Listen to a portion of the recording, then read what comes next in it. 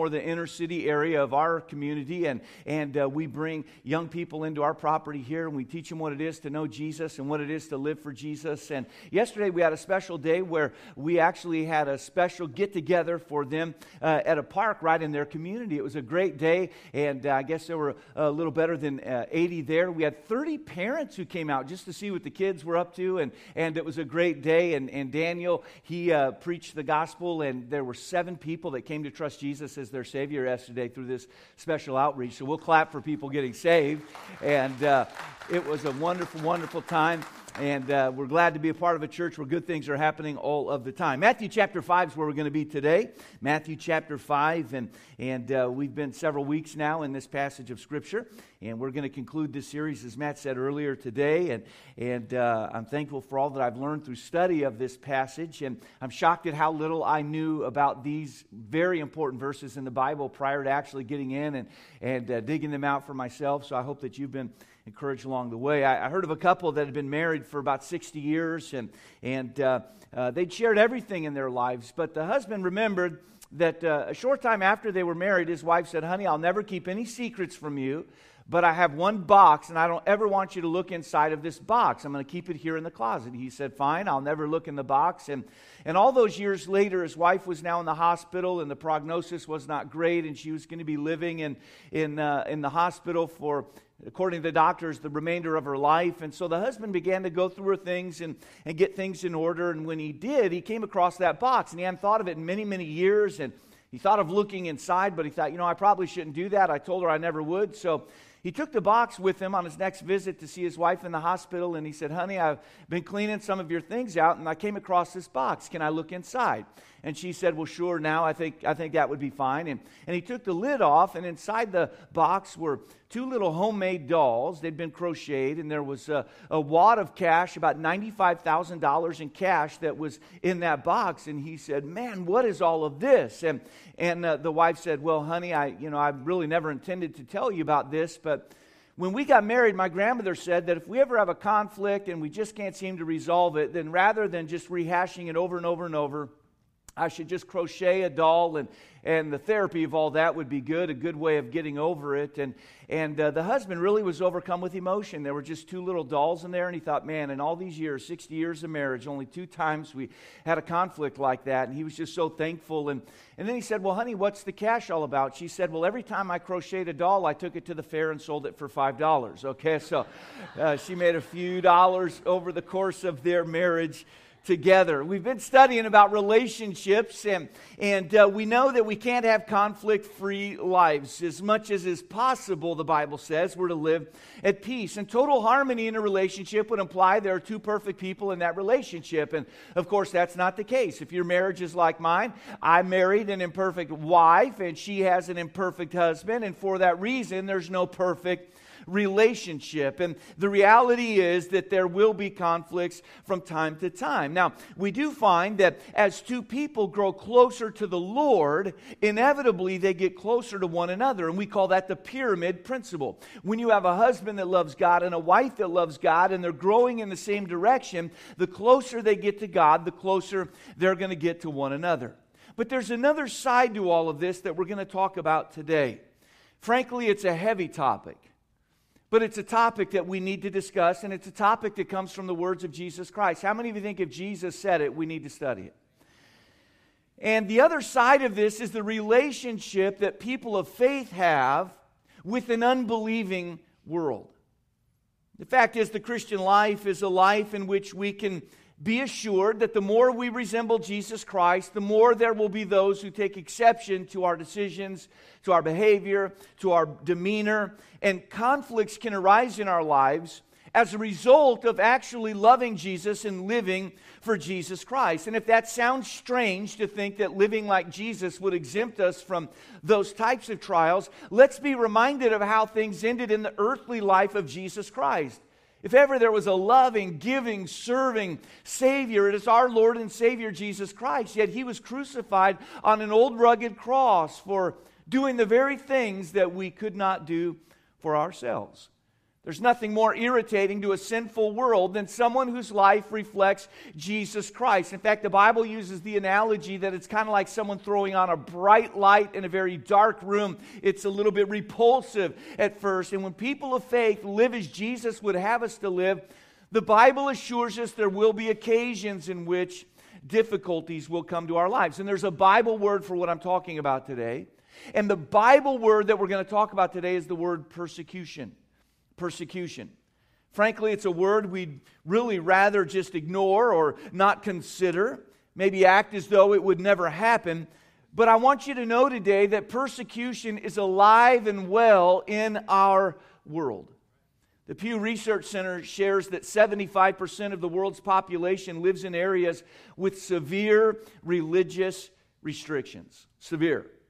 The United States State Department has revealed that Christians in more than 60 countries endure persecution simply for their faith in Jesus Christ. 60 nations around the world, Christians live under the threat of constant persecution because they believe in Jesus as we do. They love Jesus and they want to live a life that would be pleasing to our Lord and Savior. Many have reported that approximately 70 million Christians have been martyred for their faith in the course of world history. And although the exact numbers in our day are not altogether clear, we know that we have ushered in a renewed season of persecution on people of faith. Beheadings have become common for Christians in much of the world. Franklin Graham, the son of Billy Graham and the president of the Samaritan's Purse, has told recently of entire Christian families being buried alive. The news has recently reported that 11 missionaries were beheaded and then their bodies were then crucified by ISIS, Muslim, jihadist, terrorists. I'll use every word I can. These people that hate our God, and for that reason they hated these missionaries. They beheaded them and then crucified them. The lead missionary had a 12-year-old son. He too was beheaded after they cut off his fingers. Now, I want to remind you that at any point along the way, had they renounced their faith in Jesus Christ, they would have been exempted from the persecution. Now, I know some of you would say, Pastor, you shouldn't talk about such things in church. We need to hear such things in church, that we have brothers and sisters in Christ around the world who are giving their lives for doing what we do here today in relative freedom. In America, we know that things are somewhat different. We are still seeing, however, a growing intolerance towards people of faith. And it's interesting, in our nation today, you can believe about anything, participate in any deviant behavior you choose, and the world will celebrate you and honor you. But if you say, I believe in Jesus Christ as my Lord and Savior, and I believe in the Word of God, and I want to live according to the principles of the Bible in this great day of tolerance, it's amazing how intolerant the so-called tolerant crowd comes when you say, I just believe in Jesus and the Word of God. You'll be labeled intolerant and you'll be labeled a bigot. That's the day in which we're living in America. Pressure against pastors is increasing in ways you can't imagine. I remember just mentioning the fact that abortion goes against the teachings of Scripture not too long ago, receiving a note that I didn't know the person from which it came. Notes normally work that way, like this, that said, if I say things like that again, you'll no longer have a church. And I was so comforted as I read that note to know, well, this isn't my church. This is God's church. And God's going to be fine. He said the gates of hell will not prevail against it. And yet that's the day and age in which we're living. A pastor can stand up and simply teach the Word of God, and there will be those who say, if you keep doing that, you're going to have problems in your life and in your ministry. We've seen this trend in Europe. Pastors have been literally arrested for reading portions of Scripture that speak against the sin of homosexuality. Literally arrested for reading the Bible. We know that currently in Canada there are laws being passed. Right now there's a law being passed about this recent transgender issue, that if a pastor speaks out against it, now it's not aimed at pastors but includes pastors, if they speak out against it from the Bible, that would be a hate speech crime punishable by a minimum of 2 years in jail. And America used to lead the way, but we've acquiesced our leadership, and basically we're adopting everything that's happening around the world. And I believe that within the tenure of my pastorate, such laws will be passed in America today, that if a pastor boldly preaches the Word of God, he'll face problems and persecution. And for that reason, many today are fearful of taking a stand. For that reason, many pastors even have just made the decision there are some issues they'll never address, they'll never go there, they'll avoid those passages of Scripture.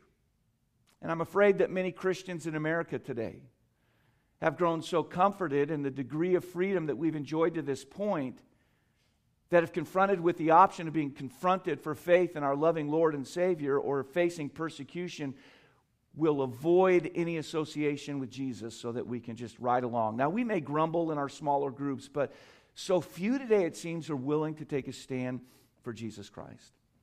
And when we feel that way, we're missing out on a blessing that comes from it all. Now, I didn't write this passage of Scripture. The series is entitled The Pursuit of Happiness, and the first 7 Beatitudes have been pretty comforting overall, but then we come to the final Beatitude. The first 4 Beatitudes dealt with our relationships with God. Our final 4 Beatitudes we've studied have dealt with relationships with one another, and in the final Beatitude, Jesus says, there's a relationship you need to understand between people of faith and an unbelieving world. And I know it's a heavy topic, and I hope I haven't let all the air out of the room, but frankly, this is a message American Christians need to hear. So if you're able to join me in standing out of respect for the reading of God's Word, I'd invite you to do so. Matthew chapter 5. Matthew chapter 5, I'll begin reading today in verse 10. If you love Jesus, say amen. Matthew chapter 5 and verse 10, this one that we love, here's what he said. Blessed are they which are persecuted. Now there's kind of a caveat here. He said persecuted for righteousness' sake. For theirs is the kingdom of heaven. Blessed are ye when men shall revile you and persecute you and shall say all manner of evil against you falsely for my sake. Let's look down to verse 12 even. The Bible says, rejoice and be exceeding glad, for great is your reward in heaven. For so persecuted they the prophets which were before you. Think of the statement in verse 10. Blessed are they which are persecuted. Our Father, we thank you today for your words, and we're grateful for the testimony of our Lord and Savior and for the great encouragement we've received along the way. And God, I pray today that we would know the great blessing that's available to people of faith when times of persecution come. I pray that we would be bold and courageous, that you'd help us to stand for you with love, with great compassion, but to stand nonetheless. We ask this prayer in Jesus' name. Amen. Thank you. You may be seated. Our most recent study in the Beatitudes revealed there's a special blessing for those who make peace. Beatitude number 7 was blessed are the peacemakers. And we've learned that peace is something that is to be made. It's a product, and those that make peace, those that commit themselves to the process of reconciliation, they find a blessing from God in the course of their lives. But the reality of life is that we will not live lives without conflict. There are some battles that are just as old as time. And the classic conflict that we find throughout Scripture is the conflict between good and evil. And there is a good and a loving God. And we know there is an evil and a horrible devil. And the two have been going at it ever since Lucifer was cast out of heaven. And although our God is the God of the universe, there is a sense in which the devil has his foothold here on planet Earth. The Apostle Paul was writing to the believers in Ephesus, and in Ephesians chapter 2 and verse 2, he referred to Satan as the prince and the power of the air, referring to his domain, if you would, here on planet Earth. In fact, later in his letter to those same Christians in Ephesians chapter 6, Paul said this. He said, finally, my brothers, be strong in the Lord and in the power of his might. Put on the whole armor of God that ye may be able to stand against the wiles of the devil. For we wrestle not against flesh and blood, but against principalities, against powers, against the rulers of the darkness of this world, against spiritual wickedness in high places. If we were to take the time today to go back and read all of the Beatitudes that we've studied, we'd be reminded that they're all countercultural. Everything Jesus told us just seems to go against the grain of conventional wisdom. In other words, if we've been offended, we don't want to make peace. We want someone to come to us. But Jesus says, no, do it the opposite way that you'd expect it to be done. Be the prime mover. Go be a peacemaker. All of these statements that Jesus made, they're countercultural. They don't seem to fit in with the world in which we're living. In fact, in many ways, they seem to be the exact opposite. And when you live in accordance to the truth of God and God's Word, you will find that your life will be out of step with the conventional norms and the mores of our society. I'm reminded of the first century Christians who were living for God. The great work of God resulted in the local church starting in Jerusalem, making its way to Antioch. Because of persecution from Antioch, a great missions movement began, and among those Christians was a man by the name of Jason. And on one occasion, we read of a time where Jason and some that were with him were apprehended for their faith. And in Acts chapter 17 and verse 6, the Bible says, "And when they found them not, they drew Jason and certain brethren under the rulers of the city, crying," here's the charge they made against the Christians, "These that have turned the world upside down are come hither also." Now, we know that what was happening is people of faith were living right side up, but when the world evaluated their lives, they said, no, you've got it completely backwards. You guys are upside down. The world's analysis was right from their perspective, but from God's perspective, it couldn't have been more wrong. Living for God will bring His blessing. But there's another part of this message we need to get. Living for God at times will bring persecution. In fact, the first thought I want us to consider this morning, and if you have your notes nearby, is this thought: persecution will come. Now, I want you to notice the way Jesus said it.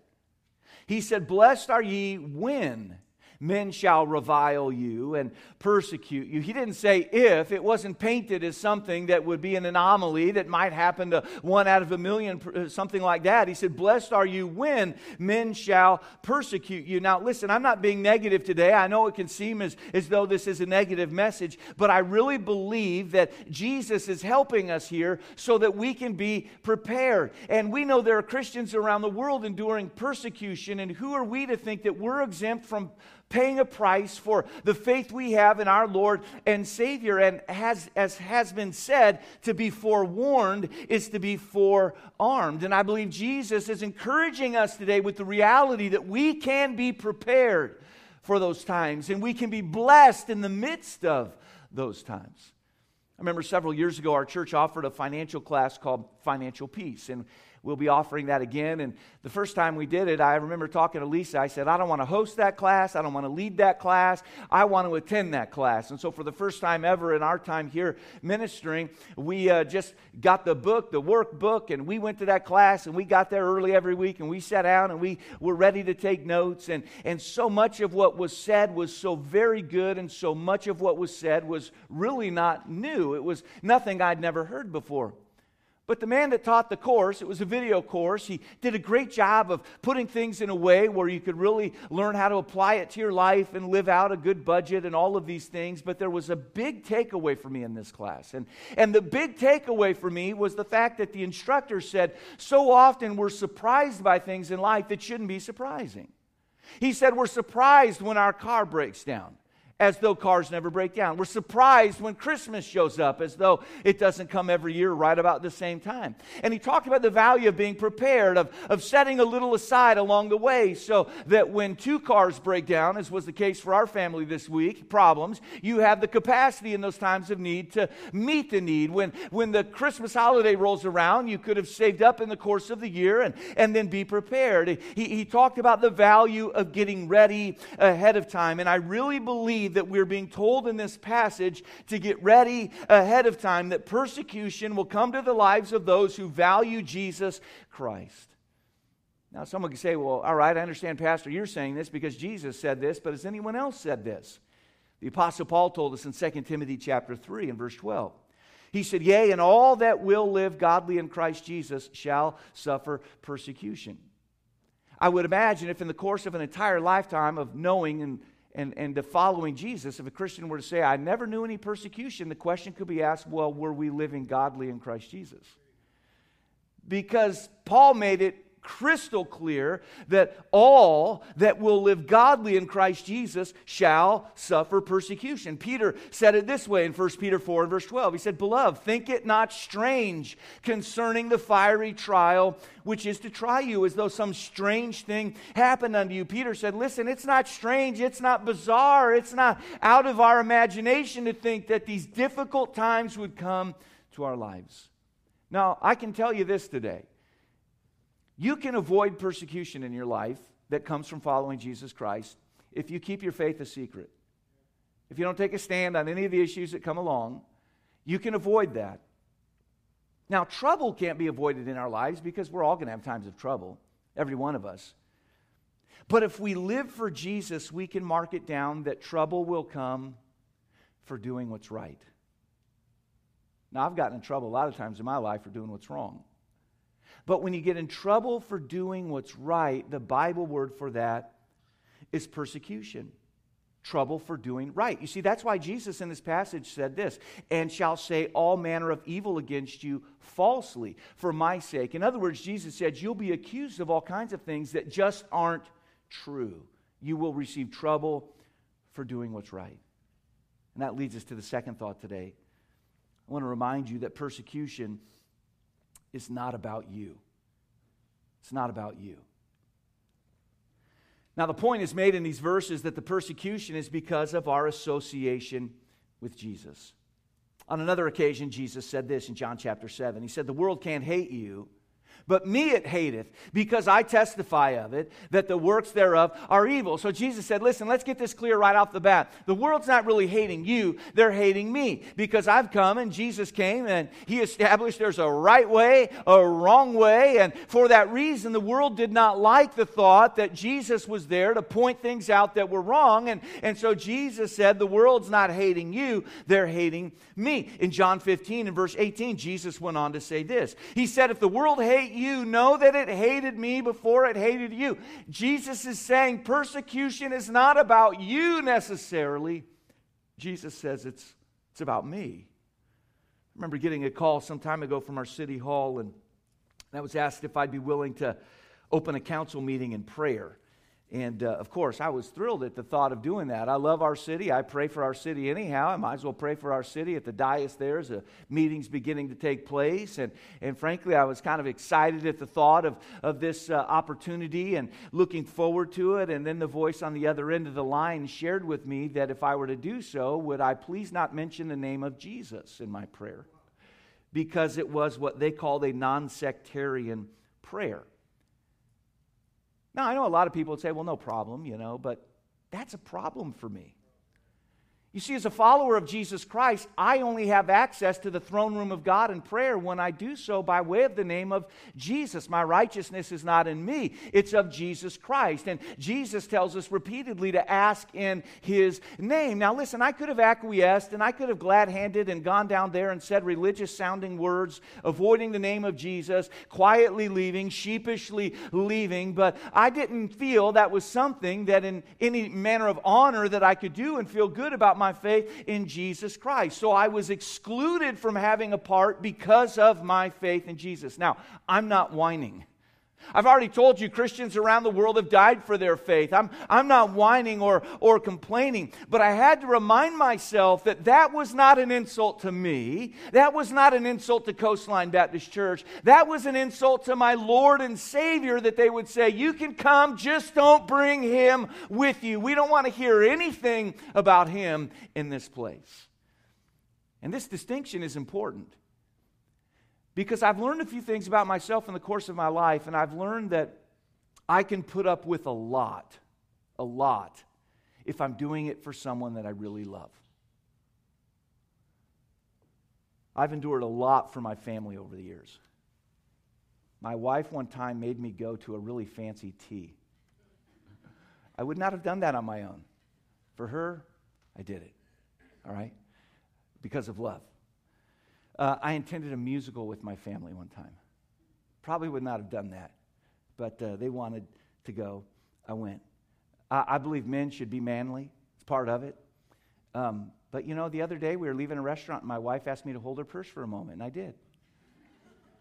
Ordinarily, I would not be a person that carries a purse, but my wife said, "Hey, will you hold my purse for a moment?" And I did. I didn't say I just took it. You know, I just gathered it up and carried it to the car. Now, why did I do those things? Because I love her. Well, if I'm going through something because I'm connected to Jesus Christ, wouldn't that then make it an honor? Now, pride's a sin any which way you paint it. But it is an honor when out of love and devotion to Jesus Christ and seeking to follow His will, that in the course of doing so, someone would revile, as the Bible would say, bring persecution of one sort or another. It really is an honor to be identified with Jesus in that way. And if there's not a love relationship, listen, run away from Jesus as fast as you can, acquiesce with the whims of the day, run away from any association of faith or faithfulness. But if you love Jesus and follow Jesus and trouble comes for having done so, remind yourself of how much He loves you and the privilege you have of loving Him. I'm so encouraged by the first century Christians. As the church grew, persecution came, and of their experience, we read this in Acts chapter 5. And they departed from the presence of the council, rejoicing that they were counted worthy to suffer shame for His name. Can you imagine? They were persecuted for their love for Jesus Christ, and as a result of that, they rejoiced that they were worthy to suffer for their Savior because they loved Him. When our world aligns against Jesus and His Word, it is our absolute honor to stand with Jesus Christ. And that leads us to this thought today. Persecution provides a great opportunity. Persecution provides a great opportunity.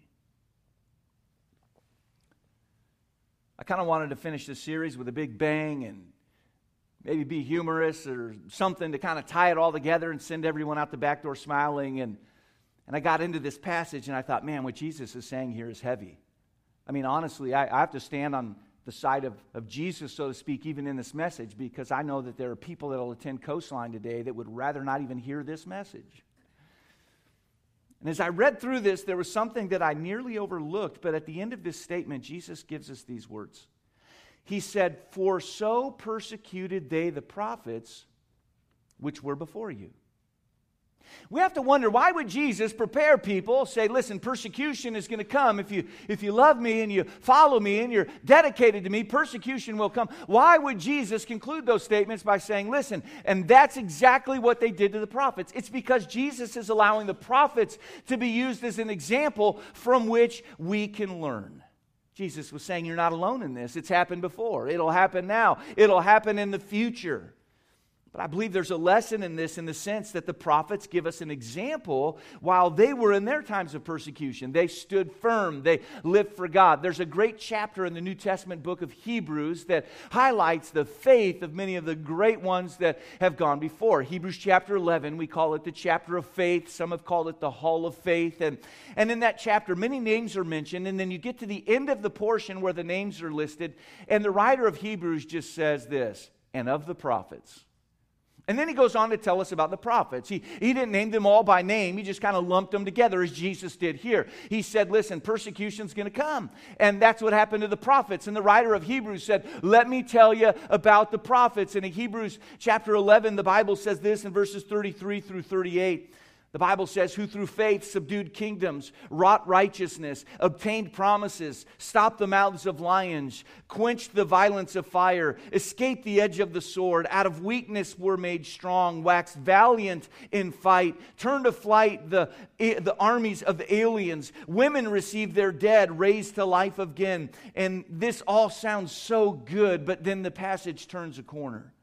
And others were tortured, not accepting deliverance, implying that they could have been delivered had they chosen to turn from God, but they did not do that. And so the Bible says they were tortured that they might obtain a better resurrection. And others had trial of cruel mockings and scourgings, yea, moreover, bounds of imprisonment. They were stoned, they were sawn asunder, they were tempted, they were slain with the sword. They wandered about in sheepskins and goatskins, being destitute, afflicted, tormented, of whom the Bible says the world was not worthy. These people that were so wonderful, our world wasn't even worthy to have them. They were treated so poorly.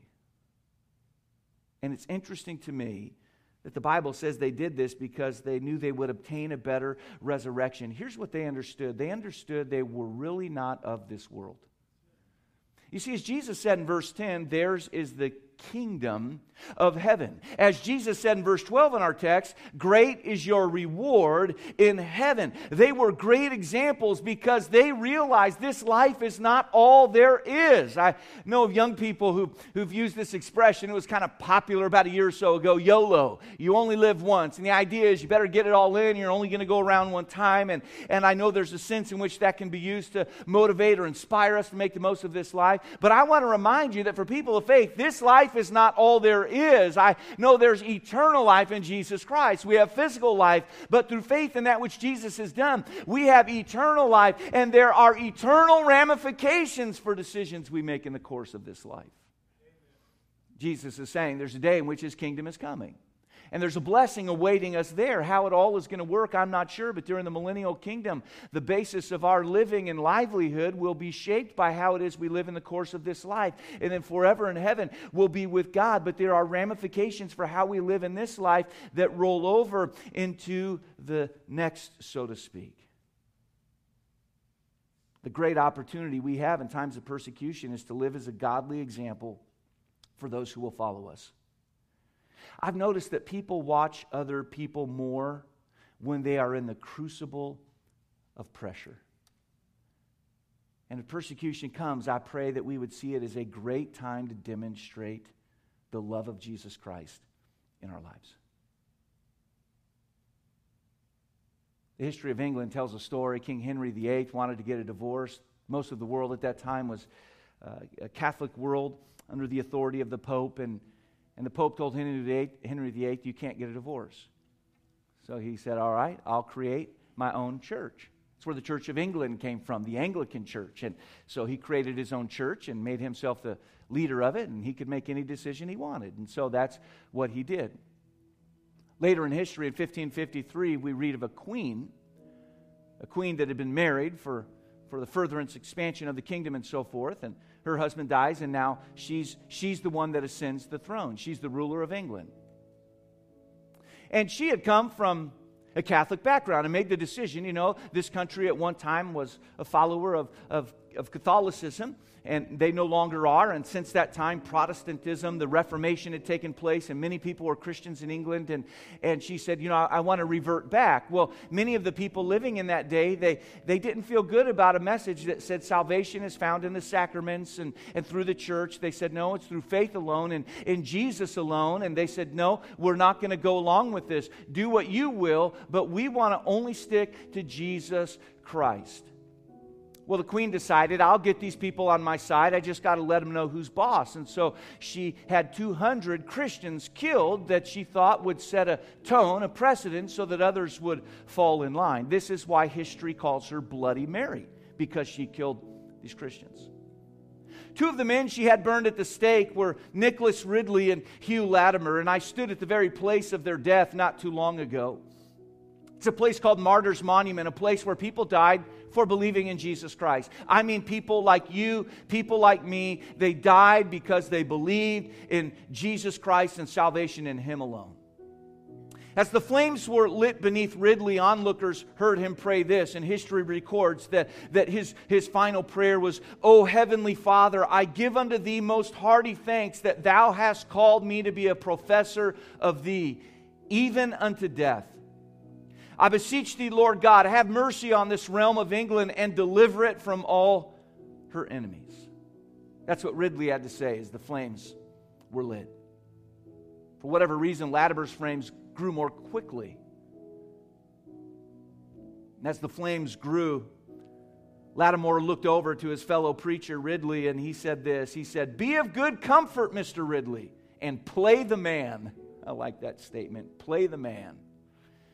And he said, we shall this day light such a candle by God's grace in England as I trust never shall be put out. The thought was, if we can just silence these people that profess faith in Jesus Christ, will put an end to that movement altogether.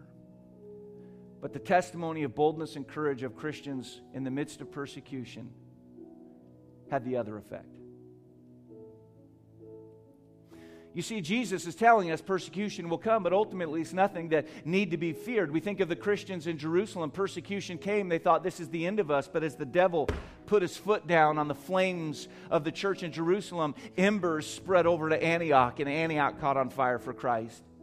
And from Antioch, missionaries were sent around the world. In fact, if you're a Christian today, you can probably trace your spiritual lineage back to the church in Antioch. They were the first ones to send missionaries to the Gentile people. I'm saying that when people of faith realize what's going on, that persecution will come, and it's not about us, it's about Jesus, and it's a great opportunity for us to exemplify the traits that we've come to love so much in our Lord and Savior Jesus Christ, that in times like that a difference can be made. Many people came to Jesus because of people of faith who've stood for God. And so today I say this: Jesus loves us so much. He said we're to live prepared lives. And He said, I want you to know, as much as this doesn't make sense, like the other 7 statements I've just made, that in the midst of persecution, I've got a blessing for you.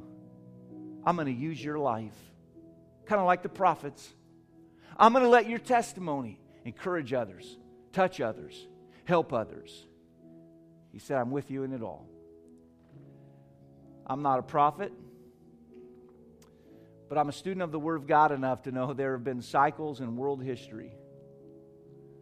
And I believe it'd be a wonderful thing if the Church of God in America would develop a heart of compassion for those Christians around the world who are facing incredible persecution. And that we'd be awakened to the reality that we've got no hope coming from the right wing or the left wing in this country. We've got to look up and trust God and live for Him. Our Father, we are grateful today that You're a God that tells us how things are. You're a God that tells us even how things will be. And Lord, I pray today that You'd help us as Your children to make a determination that we want to resemble our Father in every way we can. Help us, dear God. Our heads are bowed and our eyes are closed, and I know this is a heavy topic. It wasn't an easy sermon to bring, to be honest with you, but it's a topic we need to hear. I think determination is a good thing, but I've come to appreciate more than the word determine. I've come to appreciate the word predetermine, to decide in advance. In the moment, there's no telling which way we'll go. That's why we need to, in advance, heed the words of Jesus Christ and make a decision we'll stand for Him. Now, that's going to look different in every life. But I think at a core level, it's healthy for people of faith to say, Lord, as You enable me by Your grace, I want to live for You. I want to stand for You with a good spirit, with a heart of love, with much compassion. But Lord, I don't want the world to push my faith in You to the side. I want to live for You with all of my heart. And I wonder how many here today would say, Pastor, I could see how that would probably be a good decision to make.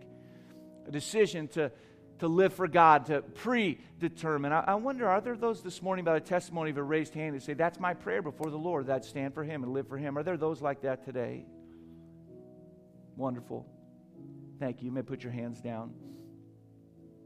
Each week as I preach, I share the gospel of Jesus Christ, and today wasn't a conventional gospel message. It was very much words directed to people of faith, and that is because we're studying the words of Jesus, and that's what He was dealing with in this passage. But maybe you're here today and you'd say, Pastor, you talk about a God of love, a God that's got a purpose in everything we go through, a God that can even use it for our good and His glory. Let me ask this question today. Do you know that you have a relationship with God? Do you know if you were to die today that you'd spend forever in heaven with Him? The great news is you can know that. You see, the hope that all these who've gone before us have had was that it's not just this life. There's eternal life that can be found through faith in that which Jesus Christ has done for us. His death, His burial, and His resurrection. And I haven't pointed any out today who raised a hand, but maybe you're here today and you'd say, Pastor, if anyone could know they have a relationship with God like that, I'd like to know it. I'd like to know what it is to have sins forgiven and the hope of a home in heaven. And as you think of others who've raised their hand today, you can kind of add me to that list. if I can know I have that relationship, I don't mind you thinking of me in prayer at all. Are there those like that this morning? Pastor, you can think of me and pray for me. Pray for me. Maybe you've been saved and not yet scripturally baptized, or perhaps the Lord's putting it on your heart to unite with His church family by way of membership. I don't know all that the Lord would lead you to do, but I want to encourage you to follow Him. Would you all be so kind as to join me in standing, please? Our heads are bowed and our eyes are closed, and we're going to end this service with a time of prayer. A time of prayer. The principle I've learned in Scripture is that we need to take heed when we think we're standing so that we don't fall. Maybe today would be a good time for all of us to pray and just say, Lord, I feel like I'm doing good, but help me to stay on the right track. Maybe you sense a little veering in life. It'd be a good time to say, Lord, help me to get right exactly where I need to be. And if there's a spiritual decision in need of being made in your life, I'll be in the front. I'd love to talk with you and to pray with you. If you'd like to pray in the front of the church, you can do that. It's a place we call an altar, a place of prayer and decision. So as the singing begins today, let's take some time, each of us, to go to God in prayer.